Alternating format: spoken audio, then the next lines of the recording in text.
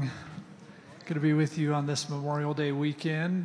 Glad you're here. I was thinking this morning about a passage over in Matthew 16 where Jesus is talking to Peter, and he's talking about his future in the church and all that sort of thing. And he talks about the kingdom of God, and he says something that has always fascinated me about the kingdom of God. He says, "The gates of hell will not prevail against it."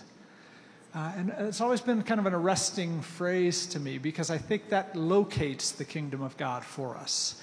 And there's an advancing nature to the kingdom of God. And one of the things that we've always looked for in ministry partners here at Pulpit Rock is people who take that verse seriously and quite literally are storming the gates of hell and stepping into some of the hardest places with the good news of God's healing kingdom. And I get to introduce one of those people to you today.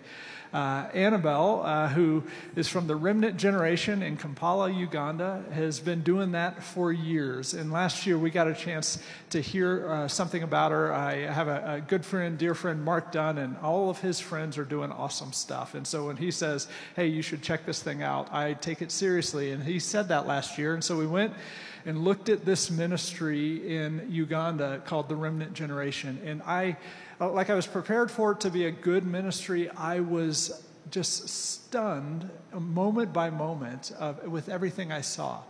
They've been working for years with teenage girls who are pregnant, often, in most cases, from an instance of abuse.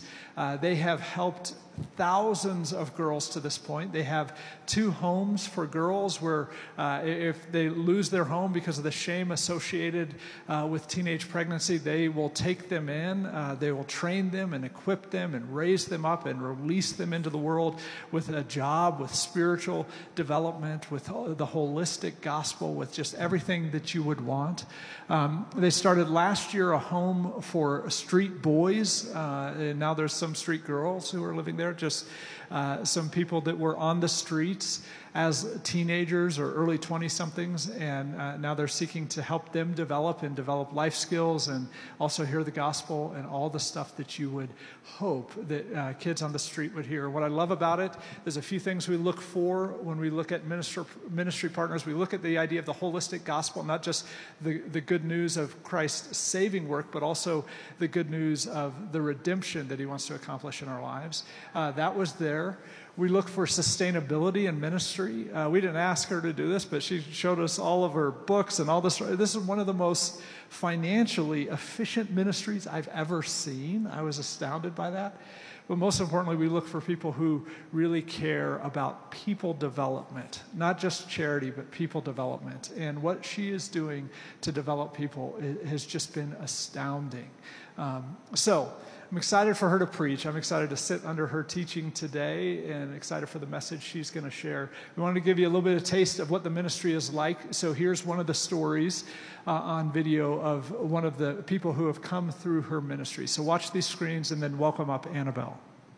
Myaka 7 abayekera ne bajja ewaffe nga banoonya taata tebamusangawo ne basanga nze ne mamange ne mukulu wange. Abasajja ne batandika okunkozesa nga sitegeera. Nagenda olaba nga omusaayi gunfulumamu mungi nga sibitegeera nga ne mamange bamukozesa nga mpulira emiranga nga kinakosebwa nnyo. Nali suulira bungi nga n'okutuula sobola atuula ne ntandika okufuna obujjanjabi naye ng'obujjanjabi tebumala. Ne wayita ku nnaku taata n'akuba essimu ne tutambulira ku lyato ku mazzi ne tujja Uganda.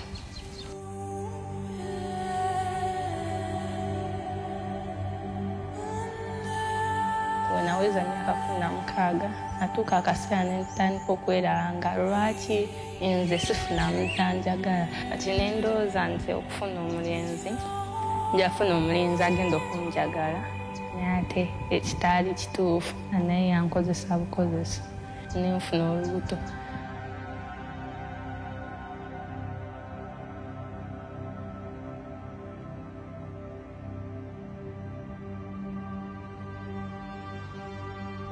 Bwange ne bukaluba ne mbeera mu kutya ne ngezaako n'okwetta. Aba Remnant Generation bajja ewaka nga ndi mu mbeera mbi. Bwe bantuusa mu shelter ne bantwala mu kiriniki yaabwe ne bankebera. Ne bakebera olubuto lwange, ne bapima pressure yange, then ne bampa eddagala, ne bampa akatimba k'ensiri, ne bampa n'ebintu ebirala by'okukozesa. Bandabirira bulungi nga ne nfiiringa nga kifo nzijjamu mu kifo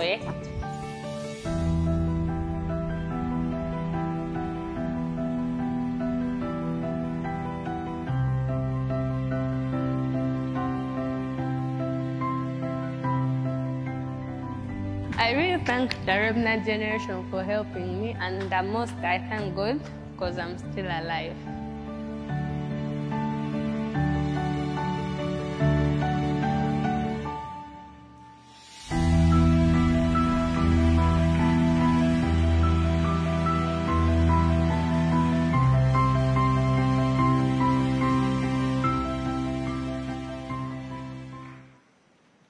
Good morning, Pulpit Rock Church. Thank you so much. I'm very humbled to be here this morning. I've been part of the first service, and I have the rare opportunity to speak to you in the second service. If you can, if you don't mind, just join me to celebrate the Bishop of the house and his beautiful wife, Pastor Jonathan and Becky. Just please, with your hand clap, allow me celebrate them. Thank you for loving us. Thank you for really loving us and for the opportunity. I'm so humbled. I'm not supposed to start off with crying, so I'll stop there. And I also want to honor a very special person in this room. His name is Mark Dan, and he's the reason I am here, partly the reason I'm here, greatly the reason I'm here, because he introduced me and Isaac to Pastor Jonathan, and he has, embraced us and the ministry that we do back home, and he's working alongside us with his beautiful family. Thank you so much, Mark, and may God bless you. I also want to celebrate the amazing team that is led by Pastor Luke, that is doing an incredible job, with the woodwork and everything. I know so much more is going to be talked about that, but I want to thank you all and everyone who participated in the mission trip that happened last year that came out to Uganda. I recognize all of you and we love you and we say, when are you coming back again? So please make it a point to return home. And quick mention, I have another dear friend of mine and ministry partner, Trinity Heavens. He's in the house today and he's responsible for that video. His team produced it. He does an incredible job. So Trinity, nice to see you in the house.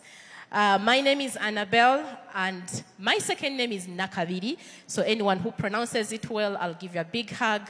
My third name is for my husband, Isaac, and among all the gifts he would give me, he gave me a really difficult name. So people find it difficult to pronounce it. So if you try more than, I'll give you a second hug, like double hug. It's called Sebachi J, yeah? And we've been married for 10 years, and God has blessed us with beautiful children through us and through our hearts. So that is our little family, and trust me, those guys are awake and watching. So we thank God for technology that is able to connect us overseas. So allow me to take a moment to just send out greetings to my big clan, and they have mobilized all the girls, and the girls at the shelter are watching, the boys are watching, and our church family is watching from home. I am so loved. Hey, I'm excited. And I want to also bring greetings from my local church back home, Worship Harvest Ministries, and our dear pastors Moses Mokisa and Sarah, who have also commissioned us to be church planters. So Isaac leads the Worship Harvest Busega location, and I am excited to be here. That is typical of Africans. We send greetings, we bring, messages. So the sermon, that is not the sermon, yeah? That was greetings part, and it is done. So we are going to, we are now switching and going to the word. And I feel that the Lord today has really placed on my heart. I have changed the message I was supposed to teach here 3 times, Pastor Jonathan. And Cindy can testify. I sent her a completely different thing in the first place. And then yesterday I sent her something different, because as I continue to pray into it, I felt like I needed to share this. So I want you to be expectant. I believe that the Lord has something for you and I. Amen? So let us start with a Ephesians 2:10, I want us to start with that scripture. And if you don't mind, back home where I come from, we'll read scriptures aloud together. So will you do that? All right, let's read. For we are God's handwork, created in Christ Jesus to do good works, which God prepared in advance for us to do. Father, Lord, we thank you for this morning, and we thank you that you are here and that your Holy Spirit is here. As I continue to decrease, Lord, may you increase in this place, and may there be a specific revelation, assignment, calling, affirmation, healing, miracle, Lord, for your children today, that everyone will walk out of this room knowing that they went to church and God had a package with their name on it. In Jesus' name, amen. So, I love good news. Who else loves good news? Hey, I love good news. I love good news. And this scripture is one of my favorite scriptures in the Bible because it shows that I'm not here by accident. Somebody planned my very existence. And I'm not a surprise, yeah? You know how we have a very funny joke back home where somebody gets pregnant again, like maybe for their second or third child, and like their little one is like 3 months or 4, and so you weren't planning on it, and then be like, oh, it's a oops, it was like an oops baby. So you're surprised because you weren't really ready for that to happen. But there is no oops to God, yeah? He has planned each one of us, and he has laid out a beautiful plan. Before he thought about my existence and your existence, he went ahead and prepared the world for us. He prepared a beautiful garden, you know the creation story? He thought that we need sun, we need the moon, we need the stars, we needed the cloud cover, we needed the snow. We only have to enjoy it when we come to Colorado. We need all these other beautiful things. And he knew exactly where each one of us would thrive, and he placed us there. I'm thankful he placed me in Africa. I am thankful he placed you where you are, because you are right where you need to be. Amen. And when he was thinking about us, I love, I've fallen in love with woodwork. I need to sign up for the classes, because it's just an illustration of this very scripture that we are God's handiwork. Think about it. You see a tree and it looks innocent. But out of that very tree comes beautiful furniture, comes strong chairs, comes, this beautiful podium, comes all the beautiful things that are at the table outside, all the doors. Imagine just from a simple innocent tree. So God looks at our very being and literally went down and crafted us carefully, putting a lot of creativity and heart and soul and spirit into it. So we are not here by accident. If you help me turn to your neighbor and tell them you are God's handwork and you are here for a purpose. Can you preach with me? Yes. So you are God's handwork. He knows that you are supposed to be here. And what the enemy does, because we are in a world that we are, we all know that the devil, fell and was thrown to this place, and he corrupted. Things were God corrupted. God's initial design was for us to thrive and flourish, and it has never changed. Every day he's looking at how to get us back to that place. And what the devil does is that he gets what the Lord created, the very beautiful things that he has made, and then he creates a copycat of the same. And then he gives us all the lies and all the, the counterfeits. And sometimes if we are not careful, we will settle for that. We will settle for the deception. We will settle for the, for the wrong truth, because it is not truth anyway. Amen. So this morning, I want you to understand that you are God's handwork. You have a purpose. And no matter what the enemy has done, there is a God who sees you differently. And his perception has never changed. Amen. The Bible says that when he rejoices over us with dancing. And I love that scripture. I imagine him standing up right now and he's like, go girl. And I'm like, yes, Daddy, let's do this, because I've been nervous all the time, man. It's not been easy. Now I'm looking for my page and it's lost. There we go. I got it. So I want us to look into a story of a young woman. And this story is a story of a situation that looked like completely hopeless, completely discouraging, completely heartbreaking. It's not a story that we get to hear in church very often. And yet these are the very things that are happening in our midst. And what the devil does is that sometimes he hides some truth from us. And he hides things from, and they're not being talked about. And yet they are really affecting us. But when we get the courage to face them, and we know the truth of God through them, then we can walk in the victory he has designed for us. So open with me to 2 Samuel chapter 13. And if you get there, just tell me amen. And we are going to quickly read through it. I was thinking and battling whether we need to read it or I just paraphrase it. But the word of God is powerful. So I don't want you to just take my words. I want us to take the words of God. Amen. And if you think you can make it, we are going to read through this particular part of the Bible. Now, David's son, Absalom. So my Ugandan accent may pronounce names differently. But just know that that is the name, yeah? Yeah. So now David's son, Absalom, had a beautiful sister named Tamar. And Amnon, her half-brother, fell desperately in love with her. Amnon became so obsessed with Tamar that he became ill. She was a virgin, and Amnon thought he could never have her. But Amnon had a very crafty friend, his cousin Jonadab. He was the son of David's brother Shimei. One day, Jonadab said to Amnon, "What's the trouble? Why should the son of a king look so dejected morning after morning?" So Amnon told him, "I'm in love with Tamar, my brother Absalom's sister." I can even imagine his face. Well, Jonadab said, "I will tell you what to do. Go back to bed and pretend you are ill. When your father comes to see you, ask him to let Tamar come and prepare some food for you.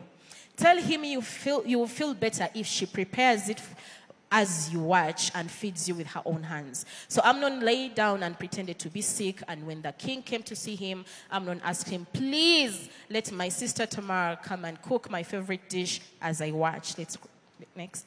Then I can eat it from her hands. So David agreed and sent Tamar to Amnon's house to prepare some food for him. When Tamar arrived at Amnon's house, she went to a place where he was lying down so he could watch her mix some dough. Then she baked his favorite dish, but when she set the serving tray before him, he refused to eat.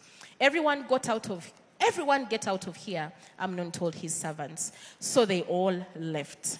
Then he said to Tamar, "Now bring the food into my bedroom and feed it to me here." So Tamar took his favorite dish to him. But as he was feeding him, he grabbed her hand and demanded, "Come to bed with me, my darling sister." "No, my brother," she cried. "Don't be foolish. Don't do this to me. Such wicked things aren't done in Israel. Where could I go in my shame?"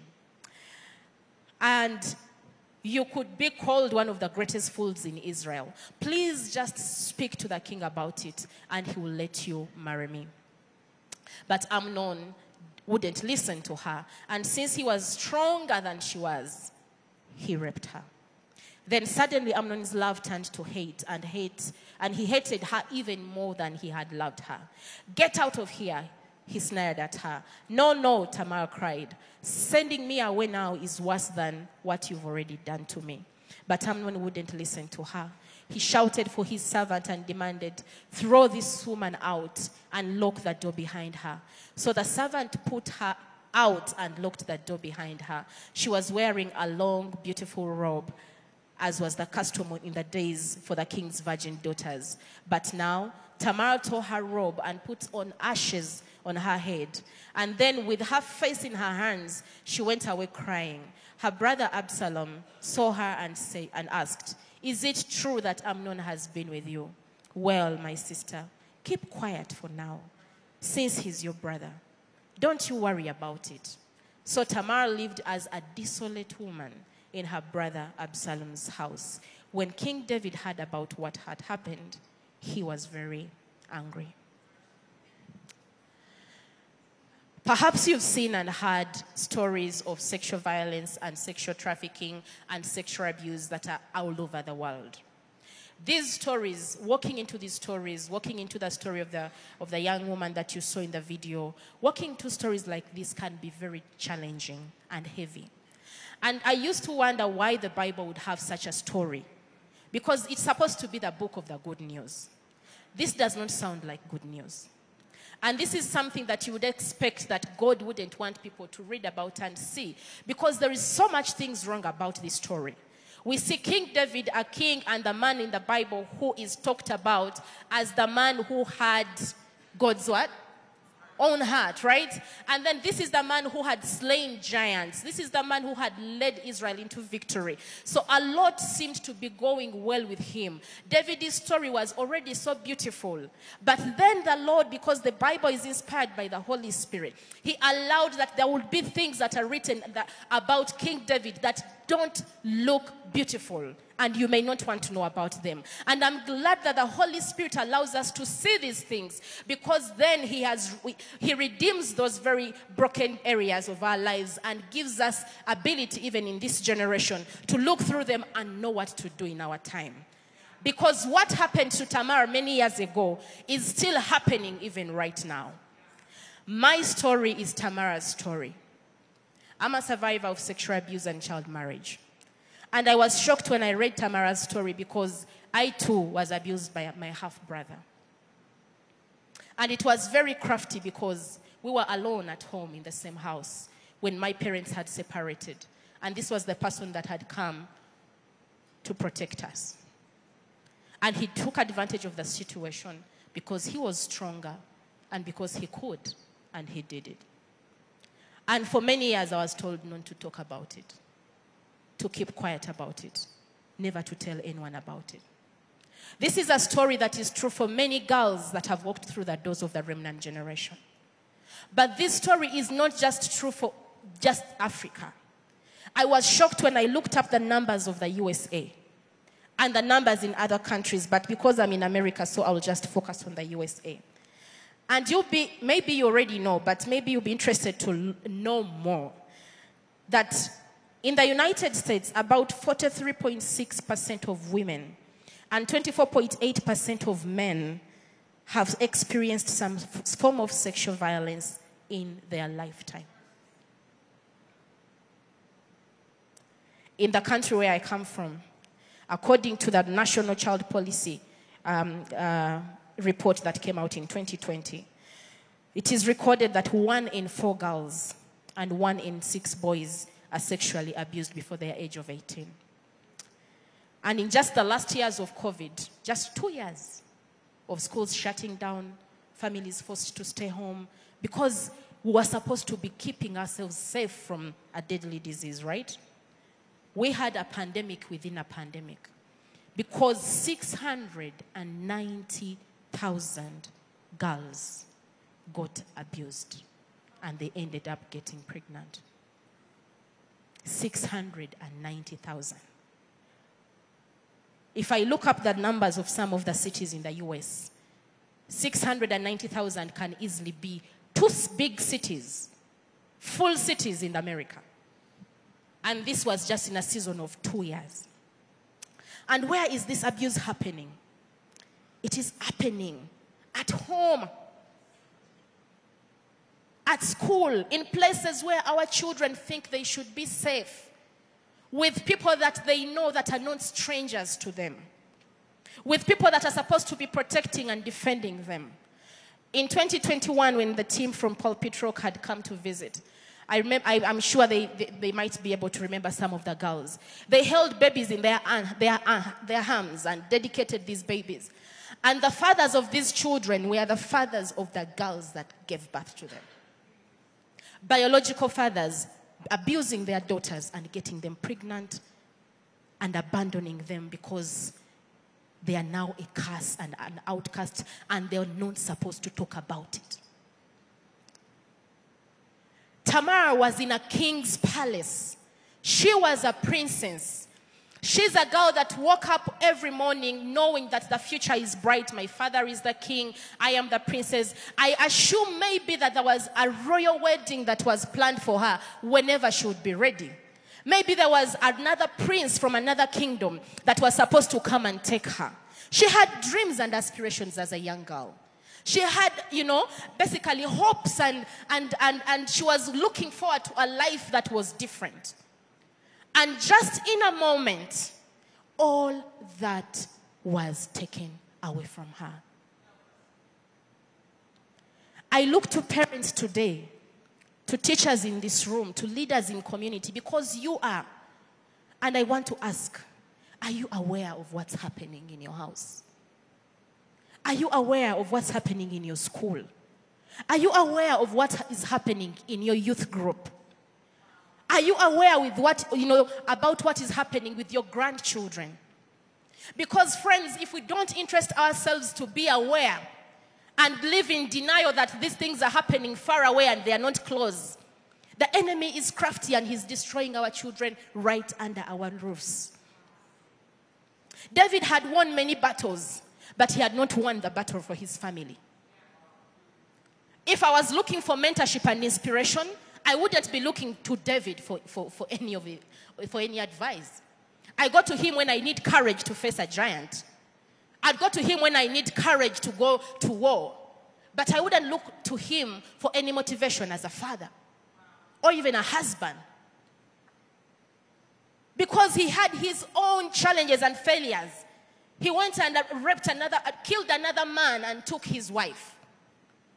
And now his very sons, the son that was supposed to take over the rulership, the kingdom of Israel, is now a perpetrator, an abuser of his very sister in the very courts. And guess what? The father was part of the story. Because when the son faked illness and convinced his dad that, I can't eat, I don't want servants to cook for me, he never valued girls the same way as he valued boys. So he instructs Tamar, even if she's a princess, and says, go cook for your brother. And Tamar had no say. Because I could easily pull out my princess, position and be like, but I'm a princess, Dad. Why don't you send one of the servants? Call the royal chef to do that. Right? But this poor kid, she said, well, if the king has said it has to be done. And of course, even her identity was associated to the brother. It's like Tamar, Absalom's sister. But she had a name of her own and her own identity. I don't know about you, but I've seen parents that play favorites. And the children are aware and they see it. They can see that you're so fond of your son who is aggressive and sporty and he's getting the good grades. And they can see that you don't like the other who looks slow and, whiny and all of that. And they can see it. And sometimes they'll do things to please you because they don't think that they have a voice to say anything. This young man had, Amnon had all, the Bible says that he had love for Tamar. But I want to ask, is that really love? Because love is not manipulative. Love is not selfish, right? You don't just want to satisfy your need and at the expense of another person. That is not love. It is time, church, we get to a point where we are talking to our young people about what true love is. It's time where we need to tell the young boys and tell them that girls are not some apparatus in the laboratory where you have to go testing and seeing which one is good for you. If you're going to have to get married, you're going to have to keep yourself and honor somebody's child and wait and do it the right way. Because they are lasting. And you know what the enemy does, like I said in the beginning? He takes what the beautiful thing that God has given us. Love is a beautiful gift. Love is a beautiful gift. I know how I struggled to trust men. I know how I struggled to even, it is a miracle that I am married. A few people that have had my story in detail will know this. A few people that have interacted with Isaac will know that. He has his story. But I walked in denial, in fear that no man would ever love me. Why? Because I felt I was damaged goods. I was not worth to become anyone's daughter-in-law. And that's what the enemy does. He had taken the whole image of men and marriage and sex and given, like, just turned into the most horrible, abusive thing that can ever exist. And we need to guard our children right now. Right now. If they don't have parents telling them at home, we are going to do that as a church. We are going to do that in the workplace.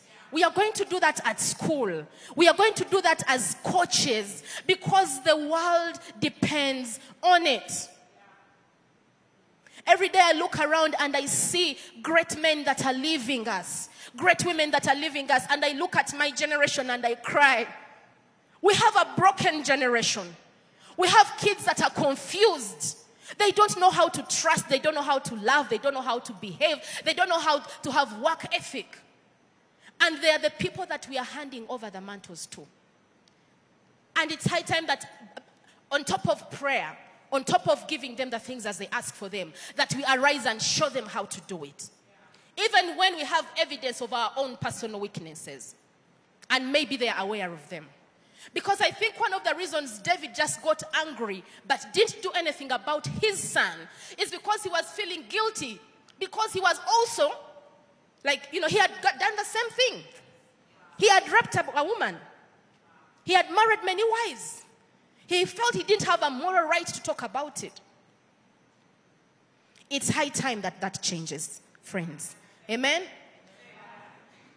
And as we go into the story, we get to understand that there was a deception and like a whole scheme that was crafted.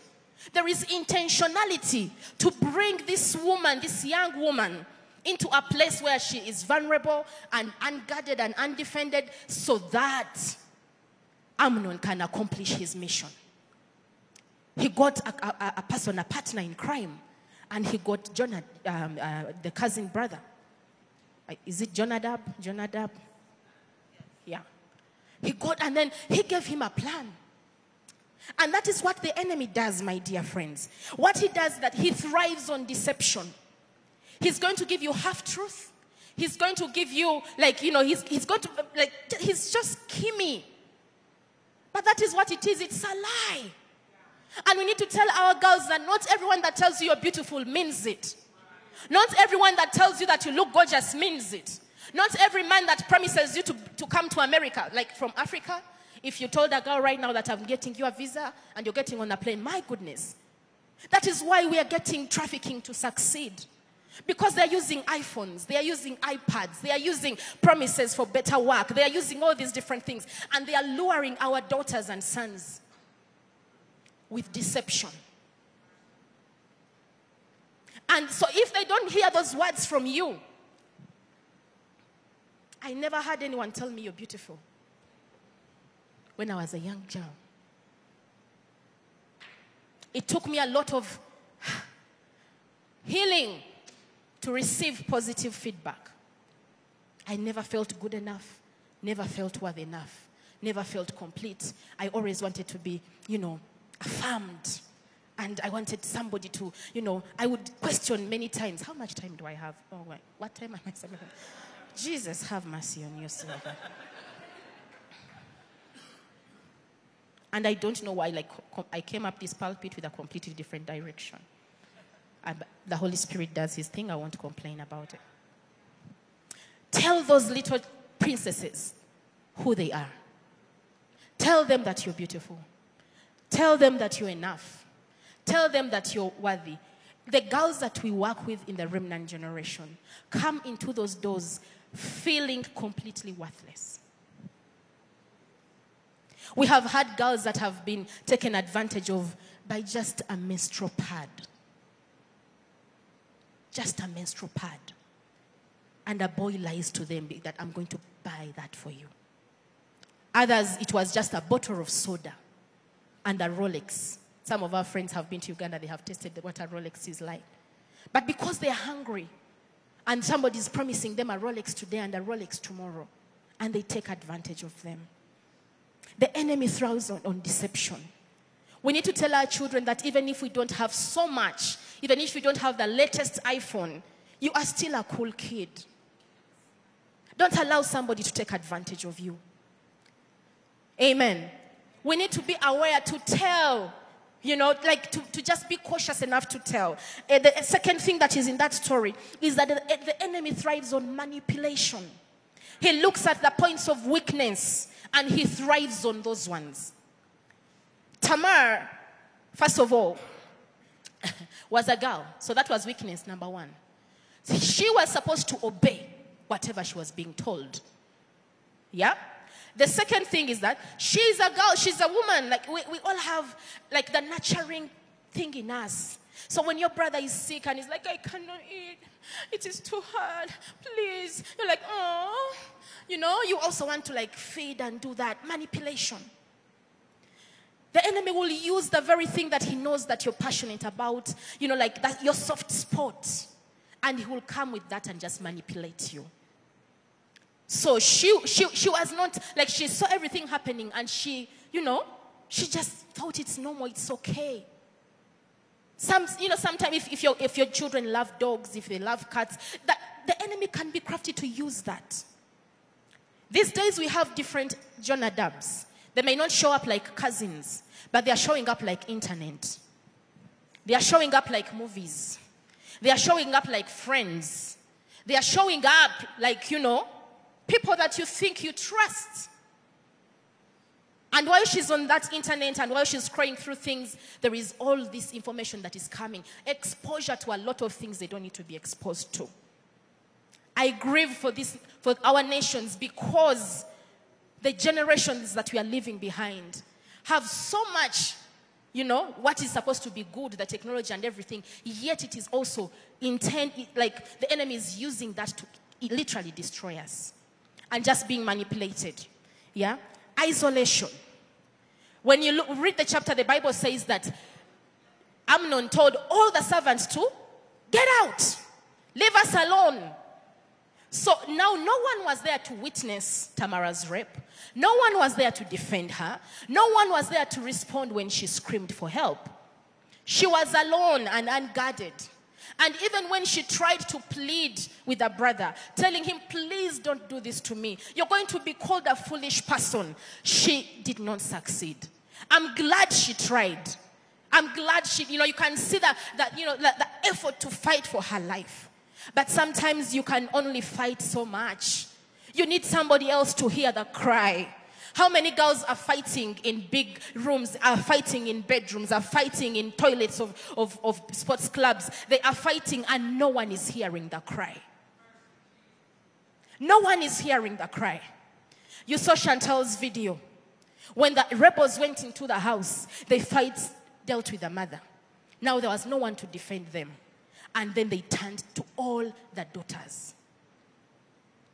The horrible image that remains with these young children of watching your mother raped and your sister one after another. These stories can change. This can be different. It takes courage for us to walk into these stories and ask the question, what could have gone differently? What would have been done differently? What if Absalom didn't tell Tamar to keep quiet? And tell her, you know what, my sister, please, it's okay, it's too bad. Sorry, but keep quiet. Don't tell anyone. That is what I was told. And for many years, I walked around with my pain and no one cared. I was being married off at the age of 13 to a man who was 35 years old. And I was expected to be a good wife. And no one cared about my abuse. No one cared about my future. No one cared about my opinion. But I thank God for Jesus. I thank God for Jesus. I thank God for Jesus because he knows how to step into hard stories like this and show us what needs to be done. He knows how to show up at the scene of hopelessness and despair and gives us like an illustration of what we need to be doing. I'm so glad that Jesus said yes when the meeting sat in heaven. And it was asking, who shall we send? And the angels were not able to take it. The elders were not able to take it. But he said, I will carry the shame of the cross to redeem the shame of humankind. He was willing to carry my shame. He was willing to carry the shame of all the 690,000 girls, the millions of children that have suffered. He was willing to carry the shame of everybody right on the cross, and then he declared, it is finished. Amen.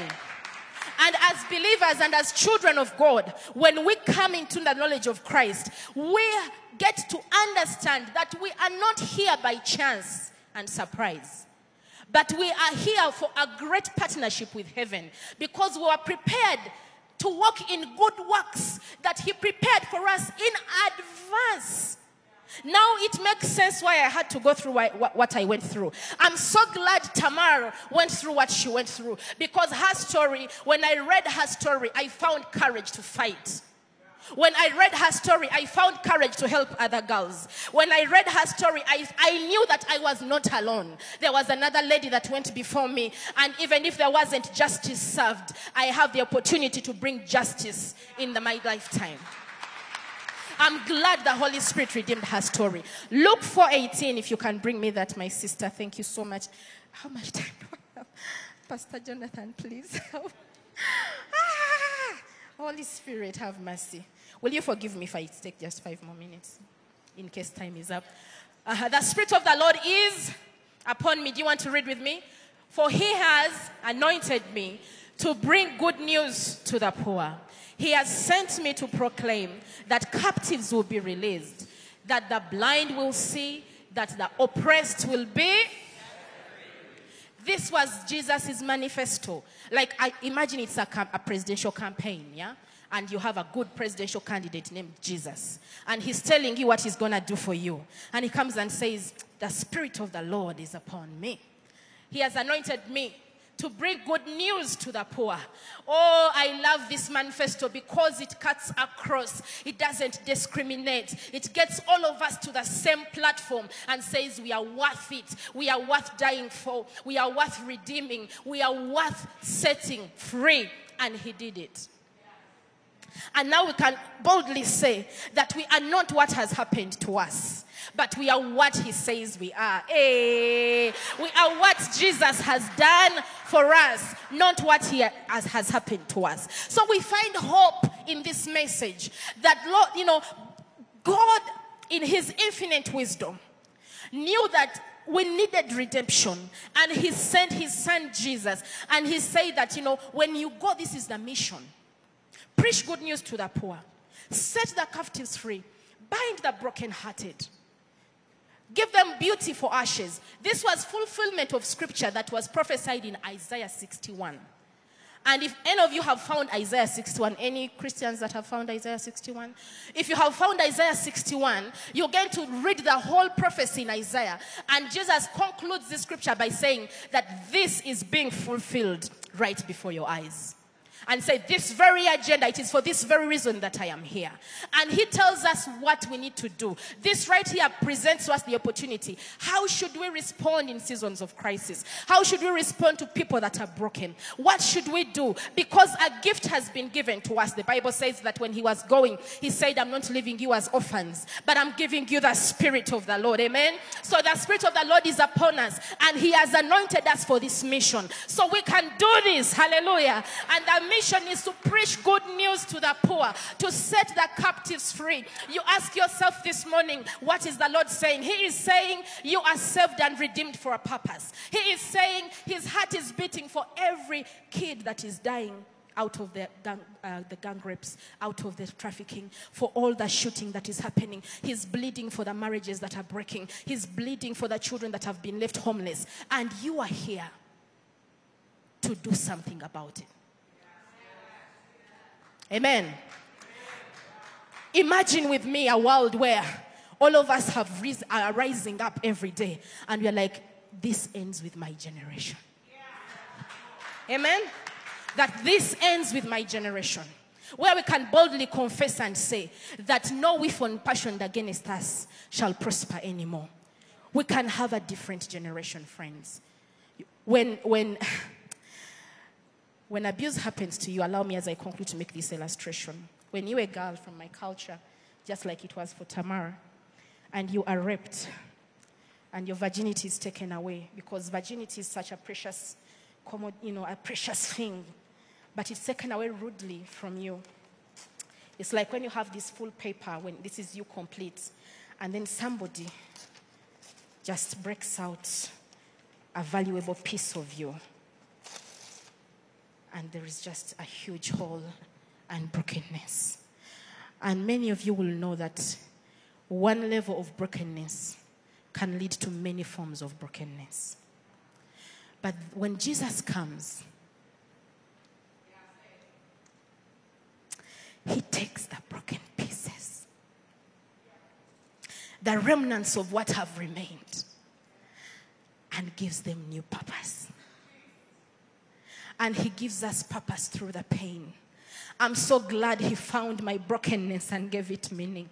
I'm so glad he has found your brokenness and given it meaning. I'm so glad he's able to come through where people don't want to touch. And he's able to redeem that for his glory.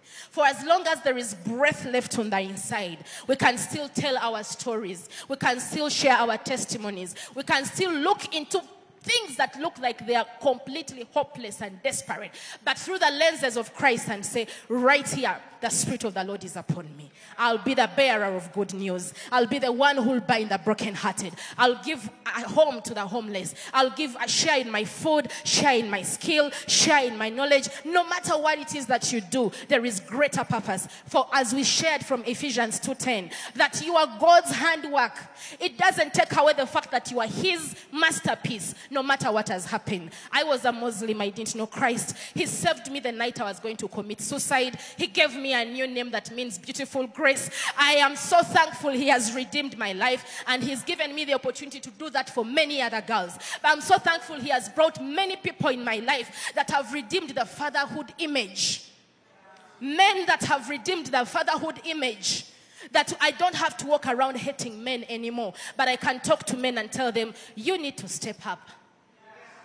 You need to be the defender, the provider. And I can turn to mothers and tell them, you are not as weak as you think you are. You are strong enough to raise those children. You are strong enough to pray for them. You are strong enough to hold them. And friends, Jesus is counting on us to let this kingdom come on earth as it is in heaven. And I'm excited that Pulpit Rock Church is doing that. I'm excited that you have embraced us. I'm excited that you're walking with us. I'm excited about the possibilities of the future.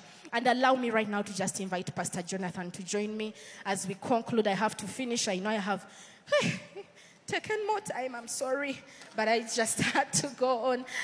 Thank you so much for the opportunity. And I just let the man of God lead us on how I don't know how to conclude this today. I don't know. You want to just keep going? Just keep going. Can we thank Annabelle?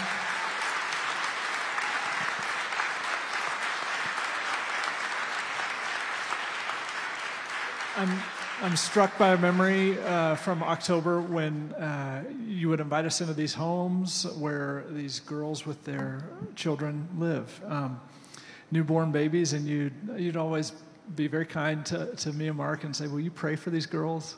And we didn't know what to pray for, so we'd ask, what do we pray for? And they, to a person, every girl said, I want you to pray that my child would not be abused. And that's what you are doing. That prayer does not get answered by magic, right? It's not magic. It is be healed and be a healer. That's how God answers that sort of prayer and breaks a cycle of abuse. And that's what you are doing. You have been healed and you are a healer, and may we be the same. Would you stand with me? Let's pray. Lord, we pray that you would break the many, many cycles of abuse in our world. And Lord, we understand that when we pray that, we are praying that we would be healed and that we would be healers in the same way that Annabelle has been healed and she is a healer. We embrace it. Lord, would you forgive us for those counterfeits we've embraced? Would you forgive us for believing the lies of the enemy about our own value? And would you lead us to the truth of what we are, of what you declare over us? Would you allow us to be people who speak the truth of how much you value each human in this world? May we be healed, and may we be healers. In Jesus' name, amen.